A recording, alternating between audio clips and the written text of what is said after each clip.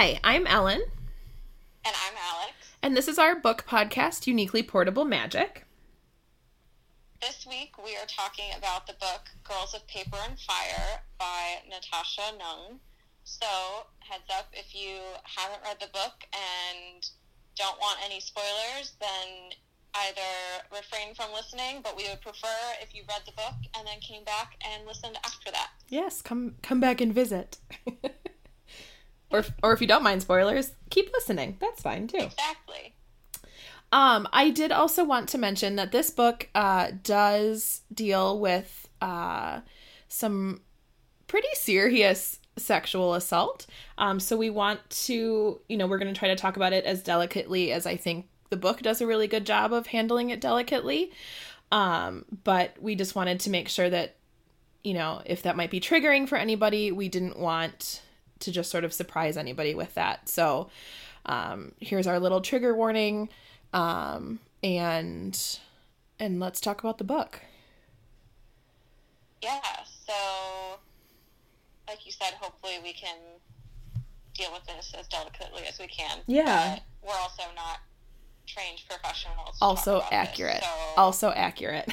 Terribly sorry if we are not talking about this in a way that we should, and if that's the case, let us know. Reach Absolutely. Out. We'd love to talk about that. Absolutely. We absolutely would. So Alex, I want to know who your favorite character was. So this one was super easy for me. Okay. My favorite character was Ren. Because Sure. who doesn't want to be a badass warrior chick, right? Like mystical warrior? Right, I know. Exactly. Yeah. Like, your eyes turn white and all of a sudden you have, like, super speed and strength and can fight anyone and know all these martial arts skills. Absolutely. Like, that sounds great to me. Yes. So, yeah, I was super excited about her and finding out that she's this amazing warrior. Mm-hmm. I mean, I guess she does have this huge responsibility. With great power comes great responsibility. Yeah. So, I mean, maybe I wouldn't want to be her in that regard. Mm-hmm. But other than that, I would totally want to be her. Yeah. Yeah. She's a force to be reckoned with. Absolutely. Mm-hmm. She was definitely on my short list of favorites. But as was Lei, the main character, I really liked her. But I was actually surprised because as I was sort of sitting and thinking about this, I came to realize that my favorite character was Zell. Really? Mm-hmm. Okay. I can kind of see that. But it was interesting because she's not a huge character in the book. Like she's very integral to to a good chunk of the book. But she, you don't see her very often, but she was very intriguing and, was just very in command of herself and of her fate. And, I don't know. It was really interesting because I didn't think much about her. I thought as I was reading the books, because she's, like I said, she's not a huge main part of it, but she, there was just something about her that after I had finished, I just kept sort of returning to her and her piece of the story. And so I decided that must mean she was my favorite character.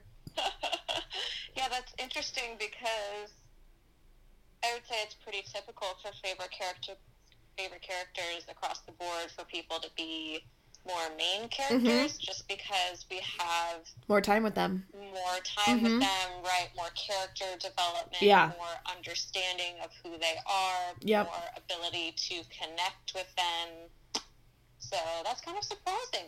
Your choice. I was surprised too, to be honest. So I really like her as a character as well. Yeah. But yes, she is definitely a supporting character, though she does play a pivotal role. Right. But I do also want to say that probably, like, second place, probably tied, would be Lei and Ren. Like, I liked them a lot as well. But, yeah, it was a little surprising to me, too. But That's okay. So, let's see. So, tell me, did you have any favorite quotes? So I had a couple of favorite quotes. Okay. I did too. Let's see if we're the same. Oh, yeah. Okay, so my first one was more just had to do with the way that this quote was written. Okay. So it goes, I find it difficult to move as if the expectant hush of the watching crowd had a weight, a solidity that thickens the atmosphere, lends an extra tug to gravity just here in this hall. Wow. Yeah, just the descriptors. Yeah. And then also the concept of having, like, extra gravity. Mm-hmm. It was something that I don't think I ever would have thought of on my own. Right. And then the way that she describes that extra feel of gravity is really cool. Absolutely. So, that's beautiful. I thought so, too. So then my next one is a description of one of the times that they're kissing. Okay. And again, it was just beautiful. Should we explain who they are so that people... Oh, sure. So Lei and Ren end up in... I don't know how they're defining their relationship, but they're together for part of the book, which is something we can talk about in a little bit. But this is one of my favorite quotes. One of the times that they're kissing. Mouths and softness and the liquid heat of the steam, our hands holding each other's faces in tight, as though we'd be lost without the press of the other's mouth to ours. There are words in our kiss. I feel them between our lips, unspoken, but just as clear as if we had been talking. Or perhaps more clear because we are not. There's no hesitation or misunderstanding to block or diminish their meaning, just the simplest, most instinctive language of forgiveness. Forgiveness and hope. Yeah. That's beautiful. Yeah, just the fact that kisses can be a language of their own was, and then the way that she described that, and that they could speak forgiveness and hope to each other through a kiss was just such a beautiful and cool concept. Yeah. And then my final quote. Thank you for dealing with all my quotes already. I mean, anybody who's joined us before knows that I'm a pretty big fan of quotes, so it's just fine. Good. Okay, so my final quote actually has more to do with, like, a deeper connection. Like, I really personally connected to this quote. Yeah. In our first Chi arts class, QI? I should have looked up how to pronounce it. I wasn't so sure about that either. I think so, but I'm not positive. All right, well, we're going to use that currently and then start over again. In our first Chi arts lesson, Master Te Kao told us that mastering control of our internal energy is about understanding the concept of nowhere. Mm-hmm. 2 words hidden inside the one, now and here. Mm-hmm. When we practice Chi arts, he said, what we're really trying to do is to ground ourselves in the here and now. That being truly in the present means to disappear. And for me, I feel like I'm on a bit of a spiritual, personal journey this year, and one of the things that I've realized is that being in the present is very hard for me. I tend to drift into the past or the future, or just being in my head much more than being grounded and present. Sure. And so that really cool description of how to be present just really connected with me. Yeah, absolutely. Those are all beautiful. How about you? Yeah, so I also had a couple. The first one is pretty close to the beginning. So we're in Lei's home village of, I think it's Xianzhou. I did my best to try to figure out if that's how you would pronounce it. But I am not an expert, so I'm sorry if I'm butchering it. And the palace guards have shown up at her family's store. And General Yu, right? YU? Yeah. And he says to them, this is the sort of the lead up to the quote, but he says to them, like, I'm here for you, friends, or we're friends, or what does he say? I, of course, wrote the part of the quote that is my favorite part, and then I forgot to write what the lead up was. Oh, he says, please, please, there is no need to be fearful, friends. And so then my favorite quote, or one of them, came after that, and it said, friends. He speaks the word with a smile, but it tastes like poison. And I just thought it was such a vivid, clear description, and I could feel the, I could feel it, like I could very vividly feel it. And then the next one comes not too shortly after that. She has tried to escape, because her dad tries to save her, and she has, they're taking her towards, I think boats at this point in time. They've left the carriage and now they're in the boats. I tried to be a little more specific about this. Yeah. So I don't know that really matters. The mode of transportation. But anyways, but she had been dragged basically because she had tried to run in the city and they caught her and it didn't work. And she had been up until this point being dragged towards these boats that they're going to take. And she sort of shakes them off and decides that she's going to walk by herself. And the quote is, because if this is to be my fate, I'm going to walk boldly into it on my own 2 feet. And I thought that was really powerful and beautiful and showed her true inner strength. Even though this is a point where she's really questioning that because she's scared for her family and she's scared for herself and she doesn't know what the future is going to hold. But even then, she is going to be proud and strong and she's going to walk boldly into it on her own 2 feet. It is a powerful quote. Yeah, and then I have 2 more. The next one is, it was in one of the, I think, chi lessons that they're having once they get to the palace, and their teacher says, remember, even that which seems impossible at first can be overcome by strength of mind and heart.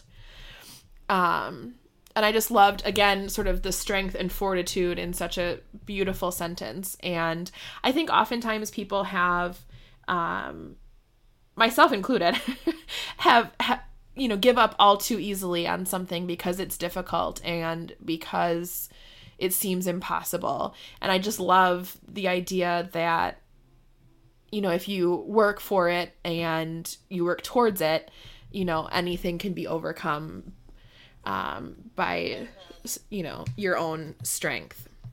Yeah, I would like to point out that both one of your favorite quotes and one of my favorite quotes has to do with their master of their chi arts. Mm-hmm. So maybe there is something to that, that maybe we should all be taking some classes.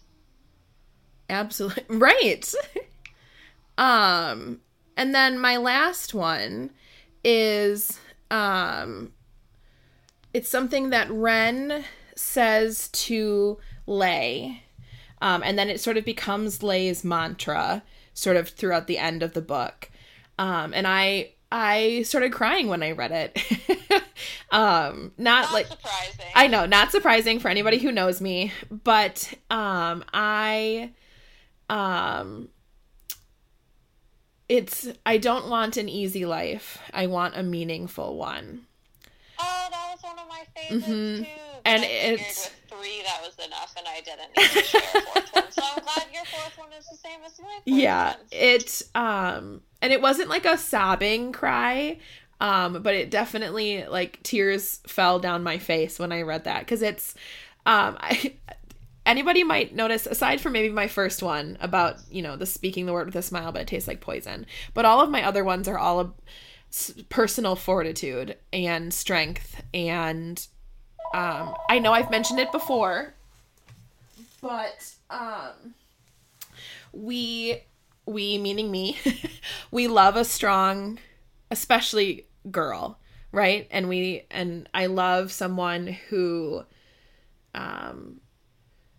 is a great example for girls of our generation, or younger generations probably, seeing as we're probably a little bit older than the target audience of this book, but it's I love a good example, and I just love all of these little tidbits of personal strength and fortitude. And sort of with that being said, I think as we sort of delve into this book here, I think it's also important in the big aspect of this book and how, and the subject matter of this book. I think it's very important for even, especially these characters, to know their own strength and to know their own abilities, in a world that seems pretty set on taking those away from them, Yeah, that's very true, both due to their cast and being women. Yeah. So with that being said, actually, I'm glad that you brought up the casts, because something that I was struck by this book, or about by this book, was the world building. Like, it felt immaculate. Like, it seemed like everything was so well thought out between the caste systems, the legends of why these caste systems were the way they were, why the tradition of the paper girls, like it just seemed like every detail and aspect of this culture and society was so well drawn together and put together, and I was just, this is not as light of a book as sometimes we've read. And so it's something that I kind of clung to as I read through this book, because it was pretty heavy subject matter. But I was just struck by what an excellent job the author did in creating this very tangible feeling world. So I wanted to talk about that. Okay. Well, I'm glad that you brought it up, but you did skip over our favorite parts. So. Oh my gosh! See, I was too excited to talk about the world building. Oh my gosh. Okay, so we're just gonna rewind. I'm so sorry. I got so excited. Alex, what was your favorite part? Okay, so I was kind of surprised myself by the fact that this was my favorite part. Okay. Because typically a favorite part will maybe be, like, have more of an emotional meaning, but for me, I really loved the action at the end of the book. Okay. So my favorite scene is actually when they escape the castle on the wings of the Owl Moon cast. Yes. What was his name? Because the way that it was written, it felt like I was there and I could actually see everything, like every turn that he made, every Mooncast bird following him that, like, kept crashing into things, and how he would swoop down and, like, pull up at the last minute and then crash someone else. He would get someone else off of his tail. Yep. Like, it was just written in such a way that I really felt a part of the scene. Sure. And then on top of that great action, because I always love great action, right, whether it be movies or books. I loved the comedic breaks in between everything, so like to lighten everything up. I thought they were super on point. And then just to kind of like top all of that off, the fact that my favorite scene was at the point where they're flying. Of course, then we find out later that her birth blessing pendant word is flight. Right. And so I just thought that was so fitting. Yes. That my favorite part of the book was when they were in flight. Yeah, absolutely. Yeah, that was a great scene. I loved Marin, I believe is his name. So what was your favorite part? Yeah, so sort of like you, I was struck that my favorite part was also sort of an action sequence. But my favorite part was the assassination attempt in the theater. Okay. Or what we are told was an assassination attempt in the theater. It's the first part, or it's the first time really that Lei sees Ren in action. And I just thought it was so beautifully written, and I sort of like how you were saying with the escape from the palace, I felt like I was there. Like I felt the suspense. I was like, is she gonna kill this guy who's trying to kill them as they escape? Like I was just so wrapped up in it, and I just thought it was beautifully written. And what a fun idea that they're like fighting underneath the stage, you know, like I don't know. I loved it. So basically what we're saying is Natasha writes really great action sequences. Yes. And that's something that she should keep doing. Mm-hmm. Yep, absolutely. So... Did you want to get back to your world building discussion? I'm so nervous to try to jump into something else. I'm like, am I forgetting anything else? I mean, yeah, of course I want to talk about it, but I just want to make sure. Did you have anything else to say about your favorite part? I didn't, okay. But I was thinking a little bit more about your comments on world building and how you were really drawn into that. Yeah. And I have to say that that's not something that I noticed or really agree with. Okay. Like, for me, that wasn't something... Like, yes, some of her descriptions were beautifully written, but I wasn't super drawn into the world the way that you are. I think I've noticed that also happens to me, though, in books that are based on cultures that aren't mine. Okay. Because I don't have as good of an understanding to be able to make parallels. Sure.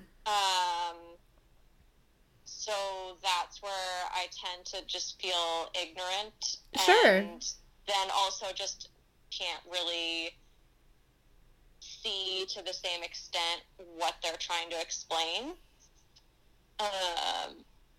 So I'm sure it is a beautiful world, and I'm glad that you reacted in a different way. But to me, sure, I've found that has happened multiple times where I just struggle to be able to, like, in my mind's eye, see exactly how they're describing things. Sure. Specifically for me, I was really struggling to be able to picture what the moon cast really looked like. Like, I don't know why I was having so much trouble.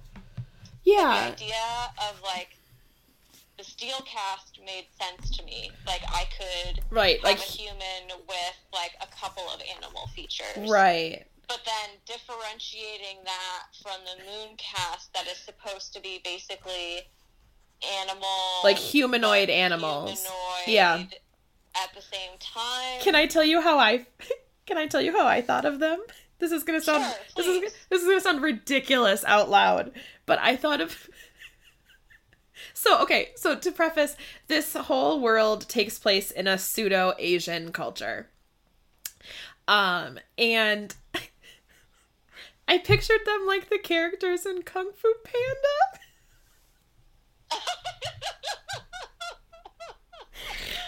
Oh, I thought you were going to say in the movie Cats or something. No, I was picturing like because Kung Fu Panda is also taking place in in an Asian society, and I was like, oh, so I was picturing. Yeah, but those are fully animal. There's nothing. The only human thing about them is maybe some of their mannerisms. But they like the way that they speak, but they don't have any kind of human body to them. Well, they walk on like Tigress. She walks on her hind legs like a human. She sometimes runs on all 4 feet, but she always walks on her 2 feet, and tigers don't do, so that's interesting. Okay, because I would think that they have more human. Probably. I don't know. Alex, the short answer is you're probably right.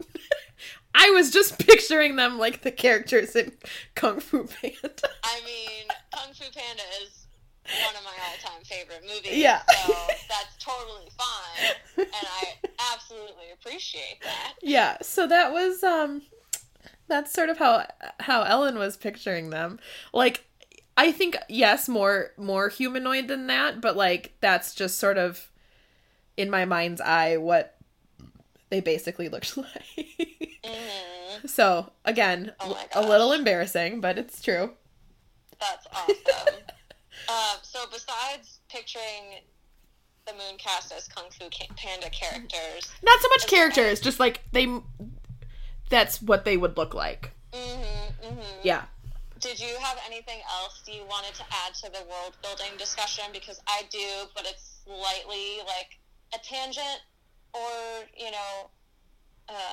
complementary to the topic. So if you had something more, not specifically first. World building. Like, it's a little bit more like about the,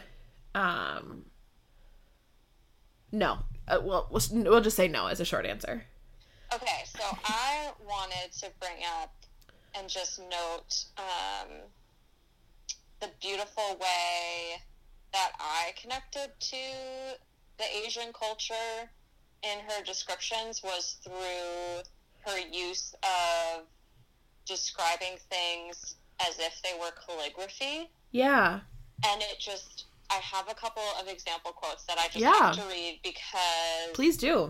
It was so beautifully done, and again, a very unique way to describe things that really helped me see them, even though I am not a calligrapher. Right.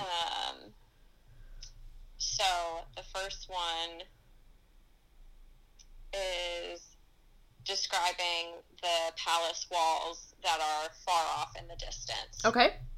A severe line of black, like an angry brush stroke blotting the horizon. Yeah, so it's seamlessly combining the descriptions of calligraphy with other descriptive words to describe something that has nothing to do with calligraphy that I thought was great. And then this one is just a description of winter in the palace. Okay. Colors drain from the gardens like calligraphy paints being washed away. Yeah, I just found that to be, again, so powerful, so descriptive, so vivid, and I just loved that there were multiple instances where I was like, oh, there's another calligraphy reference. Yeah. Let me see what it says. Oh, wow, that's a really cool way, a descriptive way to talk about something. Absolutely. So, yeah, that's all I wanted to say on that topic, but I thought it was cool. Yeah, absolutely. So, yeah. So, what would you like to bring up next as something to discuss? So, I was just going to note, so my first sort of non-quote related note, I made the note on page 101. I mean, to clarify, not in my book. I made the note separately that says page 101.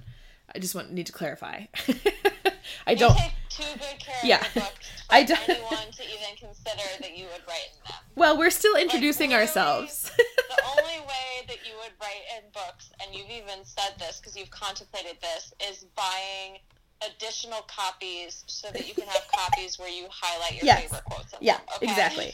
Yes. I am a smidge neurotic about my books, and a smidge might be underselling it a little bit. But you know what? That's just, it's fine.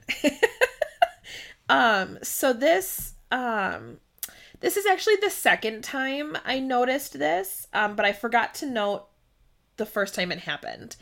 But it was my second, technically, inkling, that Leigh was interested in girls instead of boys in a romantic sense.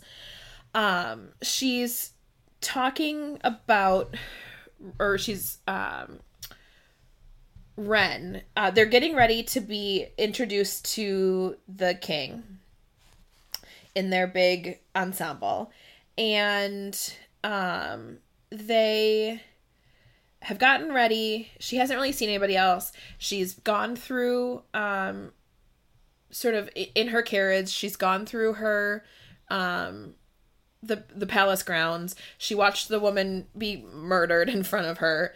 And so now they're lining up in order of, like, them being introduced to the court and the king as the new paper girls for this year. And she sees Ren for the first time in her full outfit. And it was just so, like, the way that she described it in and of itself was so beautiful. But I was like, oh, and I was pleasantly surprised, you know, because most of the books that I read, or we read, have very traditional heterosexual relationships in them. And this was really nice to see some representation for a homosexual relationship, you know, because not everybody's heterosexual, you know, and people deserve to be able to be represented and to see themselves. So I was very pleasantly surprised that this seemed like where it was going. And then, of course, I was like, maybe I'm wrong and I'm just reading into this too much. But she says, Leigh sort of thinks, I'm about to turn away when over Mariko's bowed head, Ren catches my gaze. I freeze. She looks so astonishing it's almost unreal, as though she'd slipped out of a painting perfectly formed, a thing of beauty, of art, of bright, vivid life in this cold, still place. The design of her, oh gosh, Cheong Sam, maybe? Don't ask me, I'm not sure. Is the exact opposite of mine. Where the collar of mine is high, hers runs low, exposing the deep shadow of her cleavage. My dress has a slit up the side, hers is tight all the way down her legs, emphasizing their length and muscled shape. Unlike my sheer fabric, hers is a dark gunmetal silver, dangerous and enticing, evocative of armor.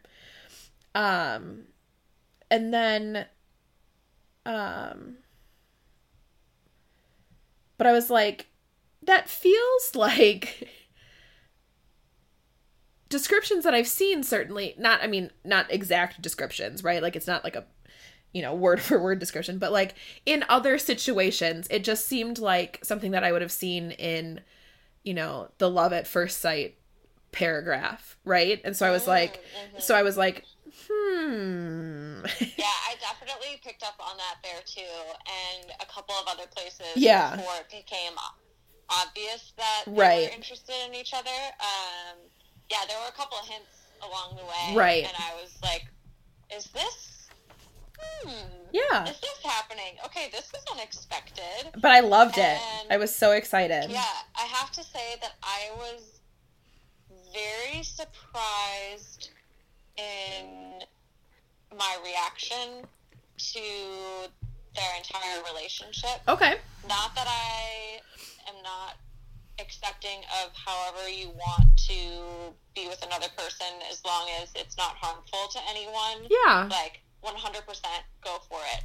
I just assumed that because I don't have any romantic interest in women, that reading about two women together would feel odd, or just feel a little off to me, or like the descriptions of when they're intimate would be weird. Yeah.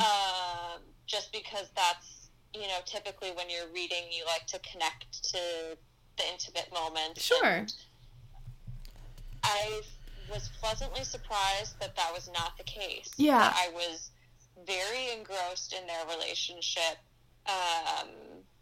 very connected and emotionally totally fine. Like, there was no weirdness to any of the intimate scenes. So I think probably that was really surprising for me. Yeah. I think probably the base of that is that intimacy is intimacy and love is love, and love. Yeah, that is so true. It doesn't matter. It doesn't matter who you love. We can all connect to that desire and that feeling, and that want to be loved and accepted for who you are by the person that you love, so yeah, so that actually gave me a little bit of hope.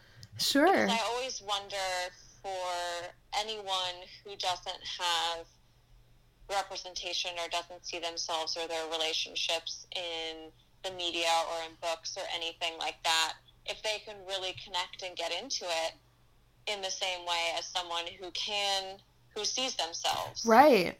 And so this, how I'm feeling about this could be how someone who's in a homosexual relationship or bisexual relationship or anything that's not the normal heterosexual, this is what's... Or the perceived to be normal. The perceived norm within our society. Right.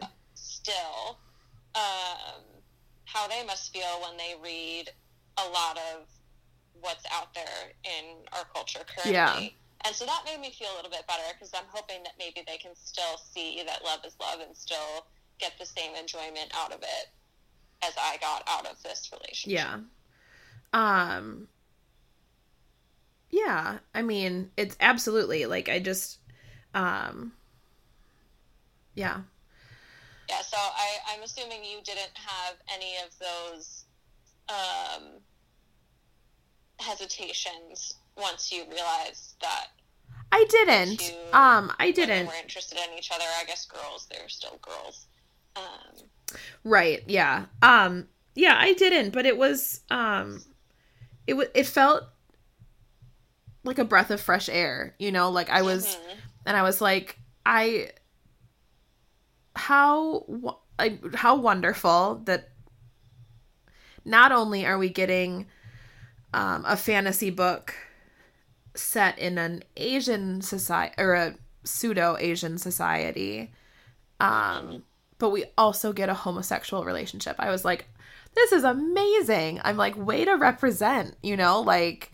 It really does, in a very beautiful way. Absolutely. So I was like, and then of course, not being someone who's ever been in a homosexual relationship, I was like, I hope it's an accurate like that was my next hope, as I was, now that it was on the paper for people who want to see themselves represented on paper, I was like, I hope for your sake that it's a good representation, and I don't know, but I can hope.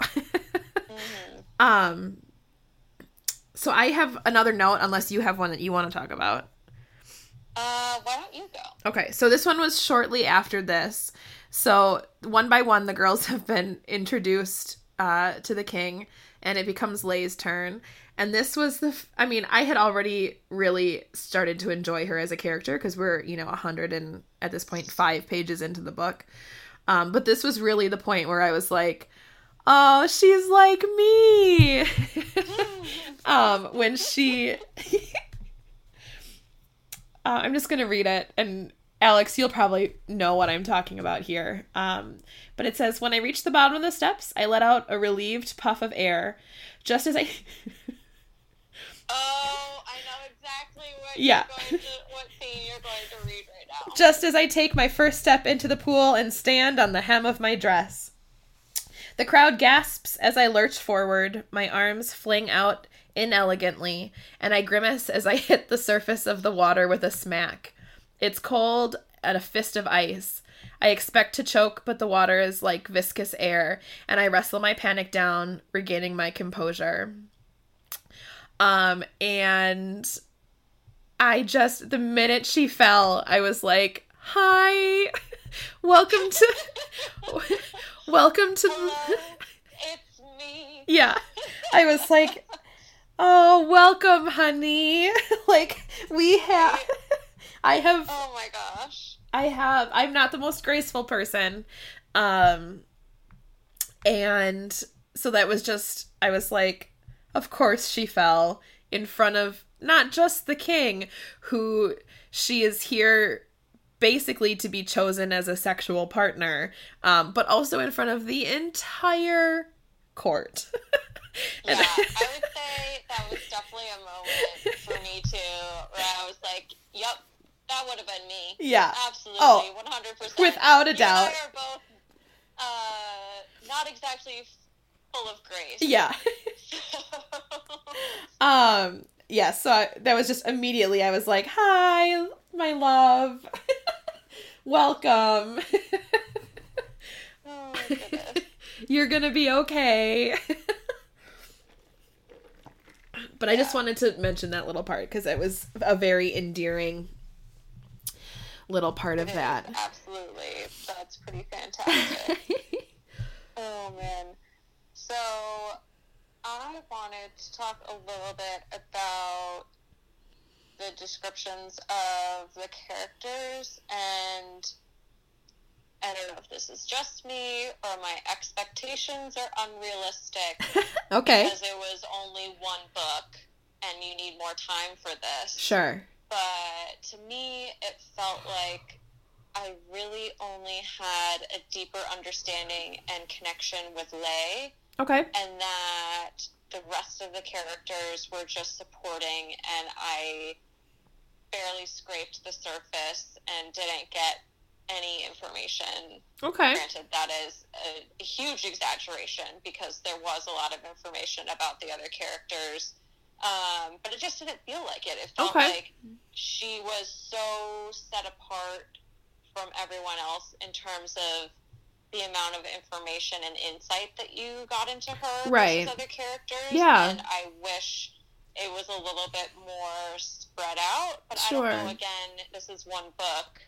Right. That, unless you make it a much longer book, if that can really occur if you want to add all the level of detail that is in the book. So I don't know if you noticed that at all.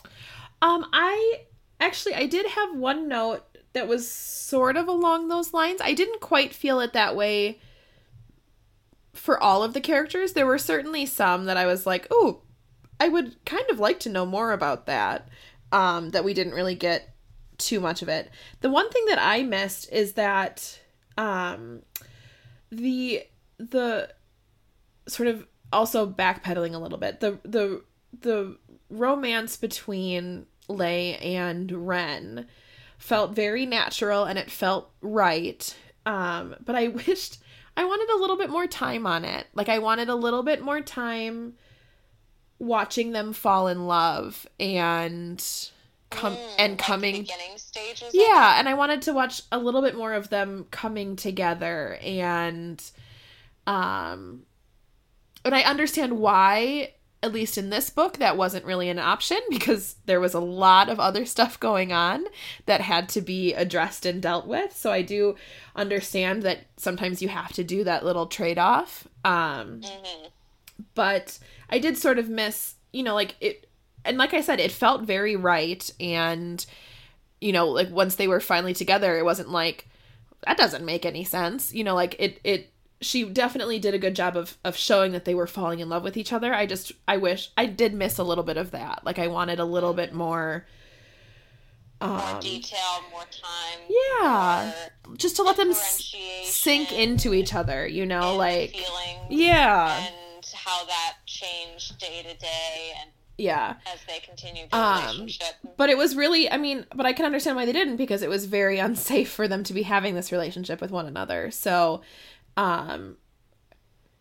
you know, I can understand why it would be kind of hurried, or, you know, like once they realized that they cared for each other, why it moved pretty quickly from there, because they had to be careful and they had to seize the moments that they were able to get together. So I get it. And so I'm hopeful that maybe in future books we maybe get a little bit more of that now that they're not at the palace. You know, like maybe we'll get a little bit more of that is what I'm hoping. The romantic in me is hoping for it. Always. I always hope for a good romance. I mean, as well. Duh. I'm a hopeless romantic. Good. Me too. So speaking of the palace, and speaking of this relationship, I'm just going to backpedal real quick. Did you have anything else you wanted to say about the side characters? No. Okay, cool. I realized I was getting really excited about the next note that I had, and I was like, wait. So I do want to talk about sort of the elephant in the room here, which is these girls being chosen to be paper girls. And this is exactly the next topic that I thought. Oh my God, that's so we're like totally on the same perfect page, same wavelength. Because I thought it was beautifully thought out and beautifully dealt with, and it's got some really deep and serious sort of consequences, you know, to being these paper girls.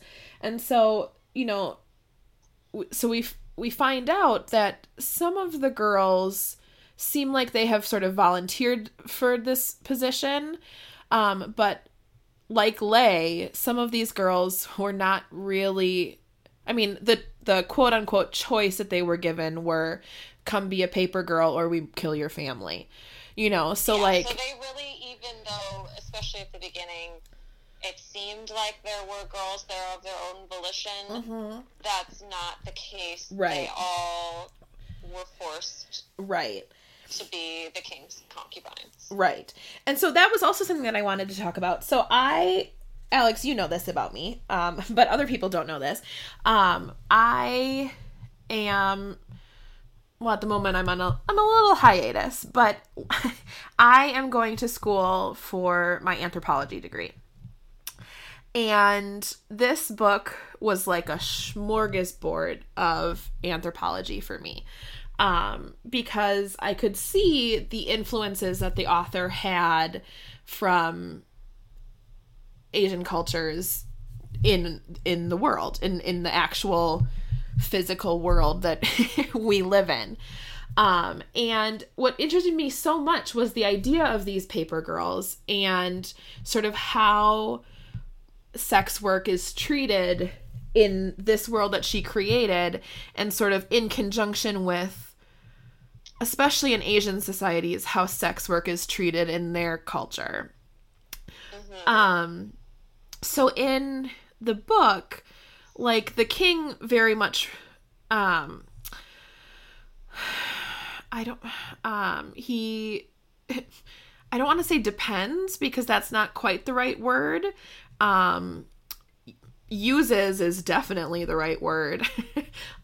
He uses these girls as release for himself and his stresses, and but sort of, I guess, his justification for it is that he takes care of their families, you know. And so he, or his men, or, you know, soldiers or whatever, force these girls sort of under the guise of having a choice into sex work.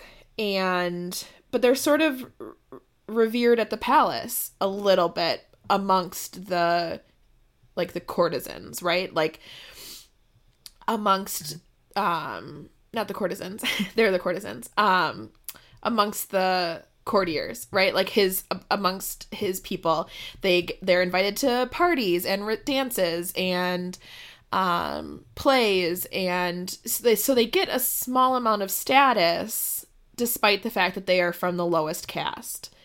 Mm-hmm.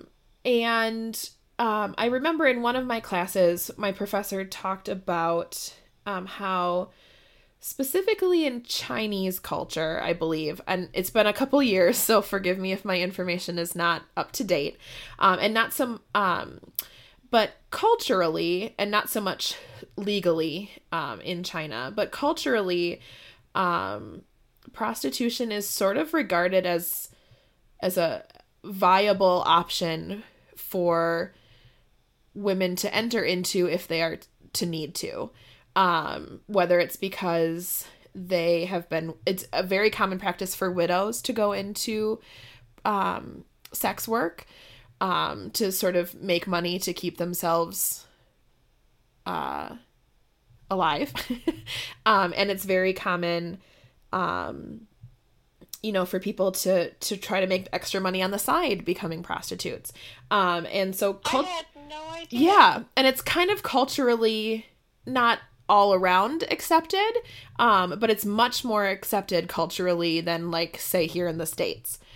And so it was interesting to me to see sort of glimmers of that in this world, but also to have much more. And again, this is coming from someone who doesn't actually know too much more outside of what I just said about that in Asian culture and maybe specifically in Chinese culture. But it seemed like this book definitely shined a little bit more of the American light on it, in the greater culture of the world. Because, we see at the beginning, Lei is called a traitor by another one of these paper caste people who are not part of the paper girls. The woman that's killed by the guard in front of her, like, she calls her a traitor to her people, right, for becoming a paper girl. She's constantly referred to as a whore, like, all of these things. So it was very interesting to sort of see that sort of juxtaposition and to be able to sort of tie it into the limited amount that I know about prostitution in Asian cultures. Mm-hmm. Yeah, that is definitely something I did not know. Yeah. So thank you for the You're welcome. Awesome education. You're very welcome.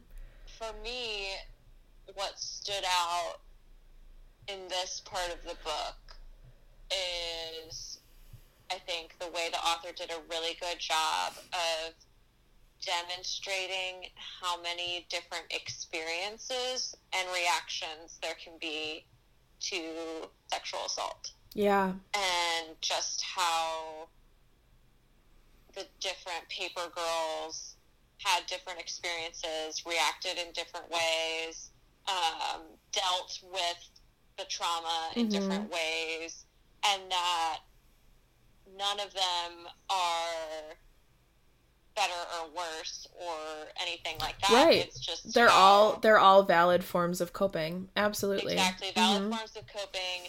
Also, completely valid in terms of just the different ways that they had to submit to the king. Because I know that some people are very much, especially these days in the Me Too movement, very about distinguishing, like, the different levels of assault or whatever, but they're all assault.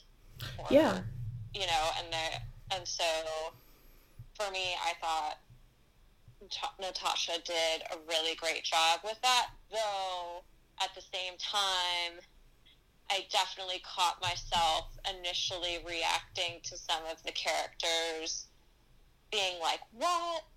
And then it took me a second to step back and say, right, this is how they're dealing with trauma. Yeah. It's just a different facet. Yeah, absolutely. How they're dealing.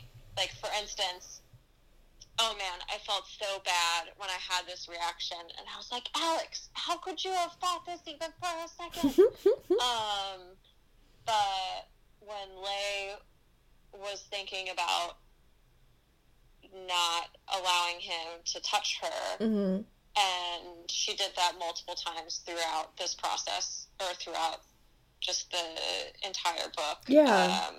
Initially she did resist, and then after she resisted and was locked away for a week without food, she then decided for sure that she was not going to go through with it. Right. And my immediate thought was, like, you stupid girl, like, you're going to die. Like, what's worse, dying or submitting to the king? Yeah. And then I was like, Alex, I can't believe you said that. What are you even thinking? Yeah. Like, both of them are equally, well, I don't know about equally, but they're both absolutely terrible, and you should never even think that that's an option that is okay. Yeah. But now that you have mentioned the cultural, I don't know, scene setting based on how sex work is viewed in Asian cultures, mm-hmm. I'm seeing that I was almost set up to view their roles as concubines in a more favorable light. Yeah. You know? And I mean, then, that's like, the thing, my though, is... immediate thought was like, oh, it's not as bad, so why are you resisting? Right. Well, see, the thing is I think this was such a brilliant thing that Natasha did in this book, is that,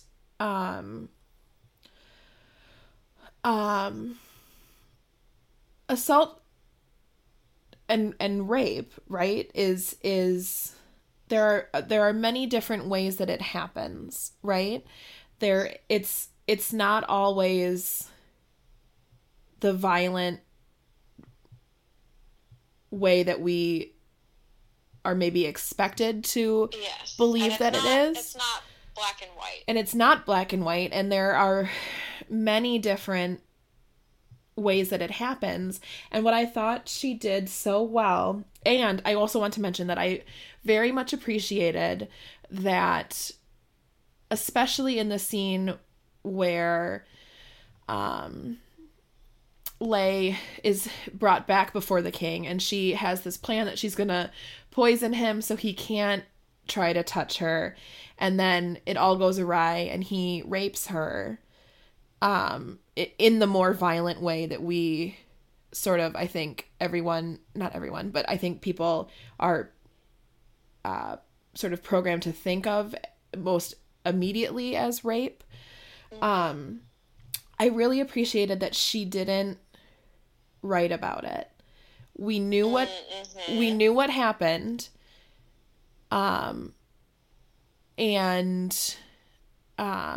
But we didn't have to read about it, and it wasn't glorifying it, and it wasn't, like, I really appreciated that she was bringing light to the situation without glorifying it, really, and I really appreciated that she did that. But I was really struck by this, in the difference, in how, Aoki reacts to the king, versus, like, Lay, for example. And the thing is that Aoki didn't have much choice in this either, right?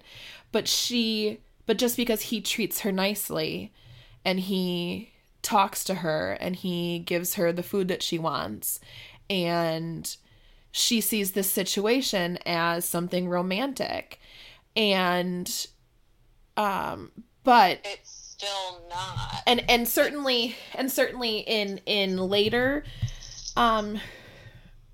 rendezvous between her and the king, those very well seem to be pretty consensual on the outside, right? But it's still a situation where the first time it happened, she comes back and she's crying, right? Because she did not give her consent and it happened.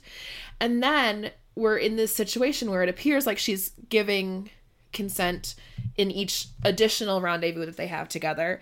But they're in that situation where the king is in the most powerful position in this whole country.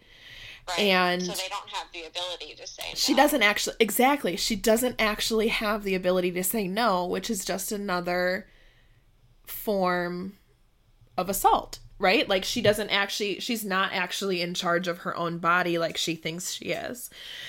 And it's kind of like gaslighting, right? And so I thought that Natasha did a brilliant job of not only showing their coping mechanisms with this assault and repeated assault, but also the different forms that assault can take, and that it's not black and white, and there are very many different ways that people in all around the world are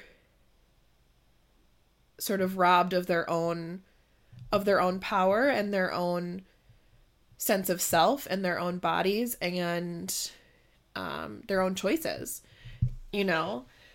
And that was mainly what I wanted to talk about, was, and just sort of applaud her at not glorifying it, but also shedding light on all the different forms it can take. Mm-hmm. Yeah. Yeah. Well, I'm glad we talked about that because it's always an important topic to address. Absolutely. It's not necessarily seen to this extent in books, especially in young adult books. Yeah. So And I think oh my gosh. I'm so emotional. I can't even finish my sentence. And while I think it's important for people of all ages to be aware of this, I think it's especially important for people who are coming into their adulthood and coming into sexual maturity to realize that there are different facets, and just because you think you're giving consent doesn't mean that maybe you are giving consent. And like I said, I think it's important for people of all ages, but especially young people, to understand themselves and whoever they might be entering into a sexual relationship with, Very true. So my next note is on a much lighter note. I was going to say, I have a much lighter note too. Okay. So whoever wants to go first. You go first, because I think this was both of our next note, but I was the one who brought it up, so you go next. Oh, okay. Well, your next note cannot be my next note because it's actually not a note from the book. It's just an anecdote of me being dumb that I thought you would enjoy that has to do with reading. So, okay. starting to read the second book of this series. So, I haven't started the second book yet. Well, it's not a spoiler. Okay. I was like, Alex, you know me too well for this. Well, and for our readers, it's not a spoiler. Or listeners. So, I have mostly been reading off of my phone and on ebooks more recently. Like, I have not read a physical book in a really long time. So guess what I did when I read my first physical book that is in forever, which I'm reading the physical copy of the second book. Okay. I went to go turn the page, and what did I do? I swiped my finger on the page as if it was my phone, and nothing happened, and I did it again, and I was like, what are you doing? Oh no. This is not right. This doesn't turn the page. And then a couple pages later, I did the exact same thing again. That's beautiful. I love it. So that is my life currently. I have read way too many ebooks apparently, and don't remember how to use a real book. So stay tuned That to was see if I can relearn how hilarious. to do that. I love it so much. Oh my gosh. That's brilliant. I love it. Yeah. So that was my lighter note that I figured would be a good way to transition after talking about such heavy topics. Yes, absolutely. So my next note comes on page 298 of, again, the hardcover edition. Certainly that might change depending on what kind of, what edition you have of this book. But Lay and Aiko, oh my gosh. Okay, everyone listening. Also, Alex, I told you this already, but I'm going to tell you again. So, despite the fact that I know that her name is Aoki, I could not stop myself from calling her Aiko in this book the whole time I was reading it. Yeah, and somehow I had this same exact reaction, even though we hadn't talked about it until after we finished reading the book. So that, it's like we're the same person or something. Oh my gosh. So, I'm sorry. I meant Aoki. If I say Aiko again, you guys now know who I'm talking about. And so they have had their fight, because Aoki thinks that she's in love with the king and that he loves her back. And Lay knows that that's not true. And this comes before the second time Lay is brought before the king. And they've had this fight and they've sort of made up a little bit here. And on page 298, Aoki says, I'm sorry, Aoki murmurs, I wish there was something I could do. Because she's just told Lay that she's probably going to be called that night to come before the king again, and she knows that she doesn't want to do it. And at this point, I believe also Aoki knows that Lay and Ren are in a relationship. So she also knows that not only does Lay not want to be brought before the king at all, but she also doesn't like men. So it adds another facet to this whole issue of being brought before the king. And then Lay says back to her, I'm just glad to have you back. I force a smile and say in the lightest tone I can manage. And I just cracked up when I read this. Anyway, we've got loads to catch up on. In your absence, Blue's become my best friend, and we've started a Madame Himura fan club. We're calling ourselves the Beakies. And it said, Aoki giggles. How do I sign up? And I just thought it was so cute and such a great way to sort of ease the tension between these two good friends who have had this rift in their friendship. And also just because we know Madame Himura is not, she's not a nice person. She's not a gentle character and Blue is sort of Lay's nemesis, right, in these paper girls. And so just the hilarity of the fact that Lay and Blue would first of all be friends, like become best friends, is hilarious. Second of all, the fact that both of them, having become best friends, would start a fan club for this Eagle cast woman, and then to just call themselves the Beakies, I just thought was the cutest. I laughed out loud when I read that part, and I just it was just so funny. Great. So my last 4 notes are kind of tied together. So they are, 2 of them are predictions. Okay. And then whether or not I was right with those predictions. But they lead us sort of closer to the end. So do you have any notes for before, like, the end of the book? Yeah. Okay. So I just wanted to let everyone know that appearances mean way too much to me. And apparently I judge books by their cover. Okay. Because the first time we're introduced to the king, she describes him as handsome, and I'm like, oh my god, he must be great. I don't care that he takes concubines. Like, he can't be all that bad. Yeah. And I literally can't believe, though I can, because I realize how appearances really impact me and how I judge people's bodies and well, but the thing is physical appearances and, you know, how they put themselves together. So that makes sense to me that I then do that with book characters too. But I was like completely duped. Well, if it makes you feel, so I righted my wrong in terms of my judgment of him pretty quickly. But yeah, but on the flip side, if it makes you feel any better, especially in the Western world, we are pretty programmed to do that from the get-go. Just in our society in America in general, you know, we are, as a society, very image obsessed and beauty obsessed.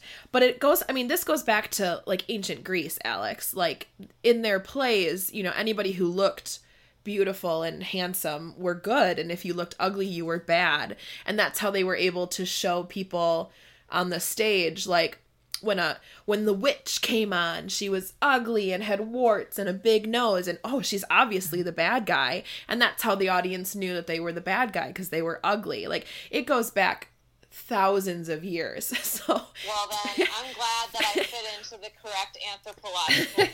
So like I'm just saying, like, don't beat yourself too much about this. I mean, it's certainly something that we can work to move past and to move through as a society, but also like it's very deep seated in our society is to trust people, to trust good looking people, and to mistrust ugly people. I had the same feeling, you know, like, oh, or maybe he'll be an ally, or like maybe he's not actually sleeping with the girls, like maybe you know, like he's keeping up the appearances. And then of course, probably much like you, very quickly I was like, oh shit, I was wrong. He is awful. Right. Yeah, okay, I'm glad I wasn't the only one. Gosh, no. The reasoning for that is I've been preconditioned by society. Yeah. But, you know, just letting everyone know that I still am following that conditioning almost to a T and have yet to break out of that. Well, I mean, we'll get there maybe. Who knows? Okay, so I want to hear your predictions. Okay, so my first one... okay. So my first one is on page 327 of the...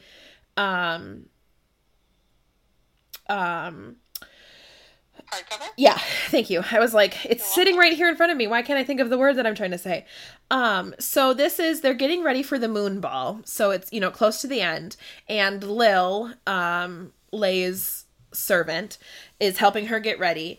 And she says to her, "Are you all right, miss?" Lil asks, fixing an ornament on my hair with deft fingers. I shrug. "Just nervous for tomorrow's ball, I guess." "Well, don't be. I heard the king has arranged a surprise for you," she says, in response. And this is after the second time Lay has gone to see the king. And we know how truly awful this king is. And as soon as I read that line, I was like, he has her dad and Tien. I was like, I knew immediately that they were the surprise and that they were in danger and or she was in danger. Mm-hmm. And then unfortunately I was correct. And we don't find out by the end of the book what happened to her dad and Tien, but I'm still very nervous and anxious about it because we don't know what happened to them. And so that was my first prediction. And I really, in that instance, I really hoped that I was that you were wrong, but I was not. Okay. Yeah, that was definitely a very tense scene for sure. Mm-hmm. With them. But what was your second prediction? So then my next prediction was, 379 in the book. And I think this is after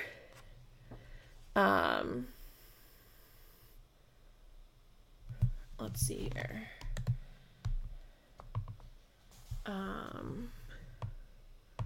Oh wait, this is a different note. Hold on.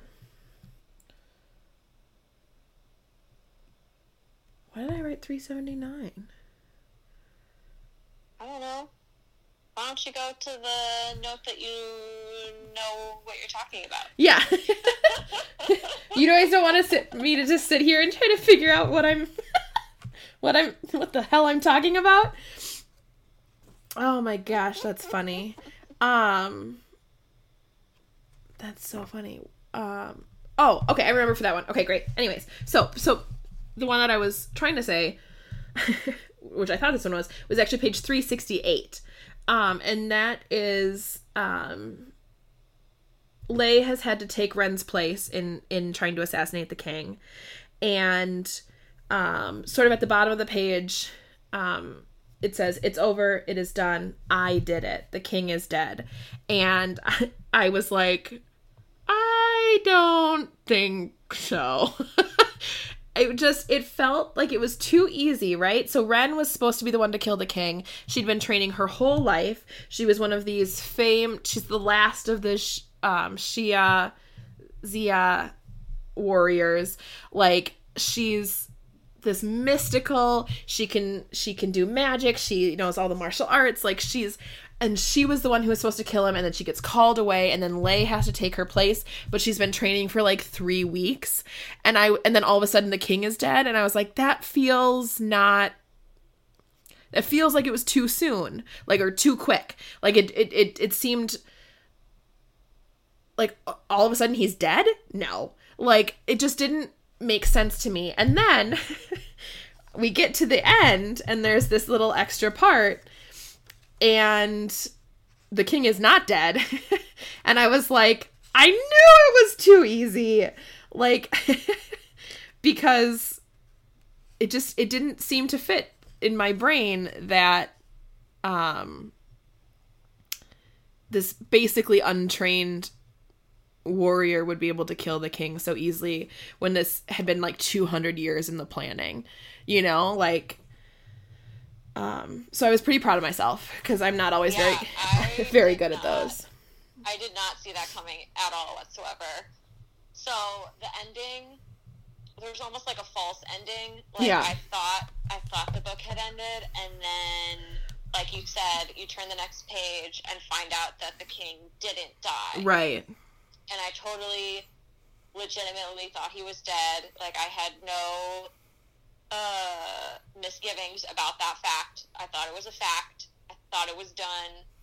And I was pretty pleased about the ending of the book. I was like, wow, this wraps up nicely. Right. They're together. They escape. Right. I mean, sure, they just started a war, but, no big deal. Like, they can handle that. Right. And then I turn the next page, find out that that's not the actual ending, and find out that, hey, JK, everything isn't okay. Right. The king's actually still alive, so joke's on you. Yeah. So that was a little stressful to end the book that way. Yeah. So that page is 379, which I realized my note, because I just wrote the page number, I was trying to make sure to write at least a little bit at the end so I would know what the hell I was talking about. Clearly I didn't. It was just to talk about her birth gift pendant, and what the word was in it, which was flight, which was, as you mentioned sort of earlier in the book, because it was your favorite part, was what a fitting thing to have been her word when they've just flown from into safety and into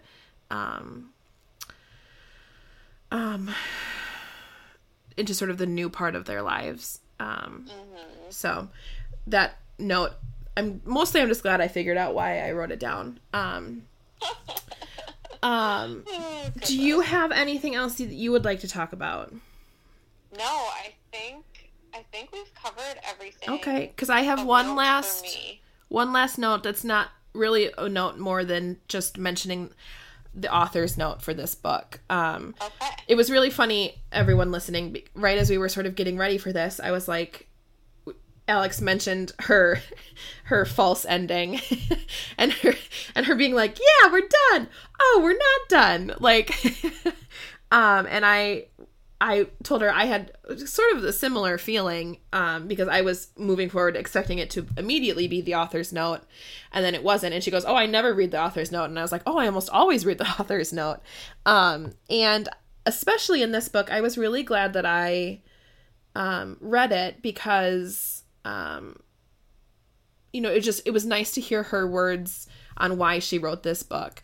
And what I'm going to do is I'm sort of, as our last little bit here, I'm going to read it for you all, as well as some resources that she puts in here. And then I think that'll be sort of the end. So I'm going to do how you can find us before I read this author's note, because I feel like I don't want it to be after the author's note, because I want that to sort of stand on its own. If you want to find us on social media, you can find us on Twitter at the Uniquely Portable Magic Podcast, at UPM Pod Official.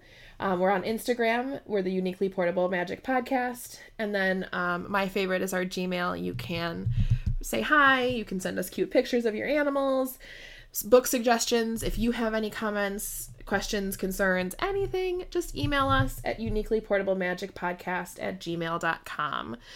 And here is the author's note from Natasha Nung about her book, Girls of Paper and Fire. The story within these pages is a work of fiction, but also a work of love.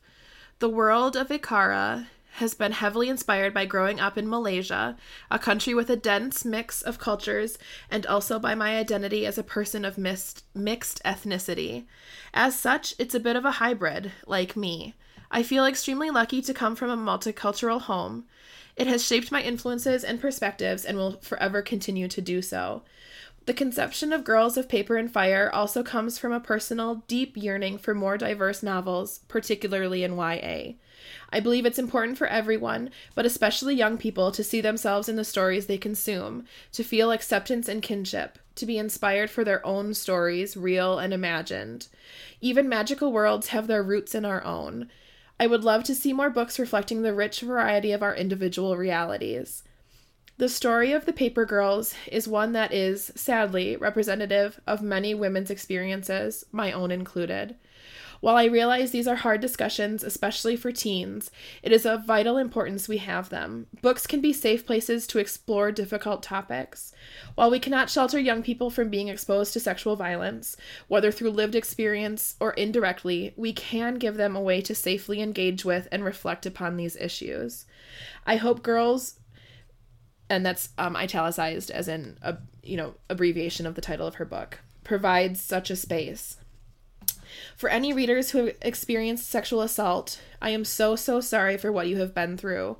My wish is that, like me, you were able to find some form of kinship and empowerment in Lay's journey.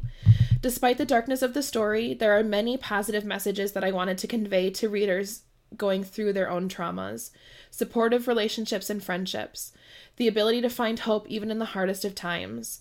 The power of female strength. The knowledge that you can go through horrible things and not just survive, but live.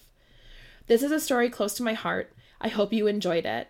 If you are a victim of sexual, emotional, or physical abuse, please consider speaking to a trusted adult or contacting one of the following resources if you need to seek help anonymously.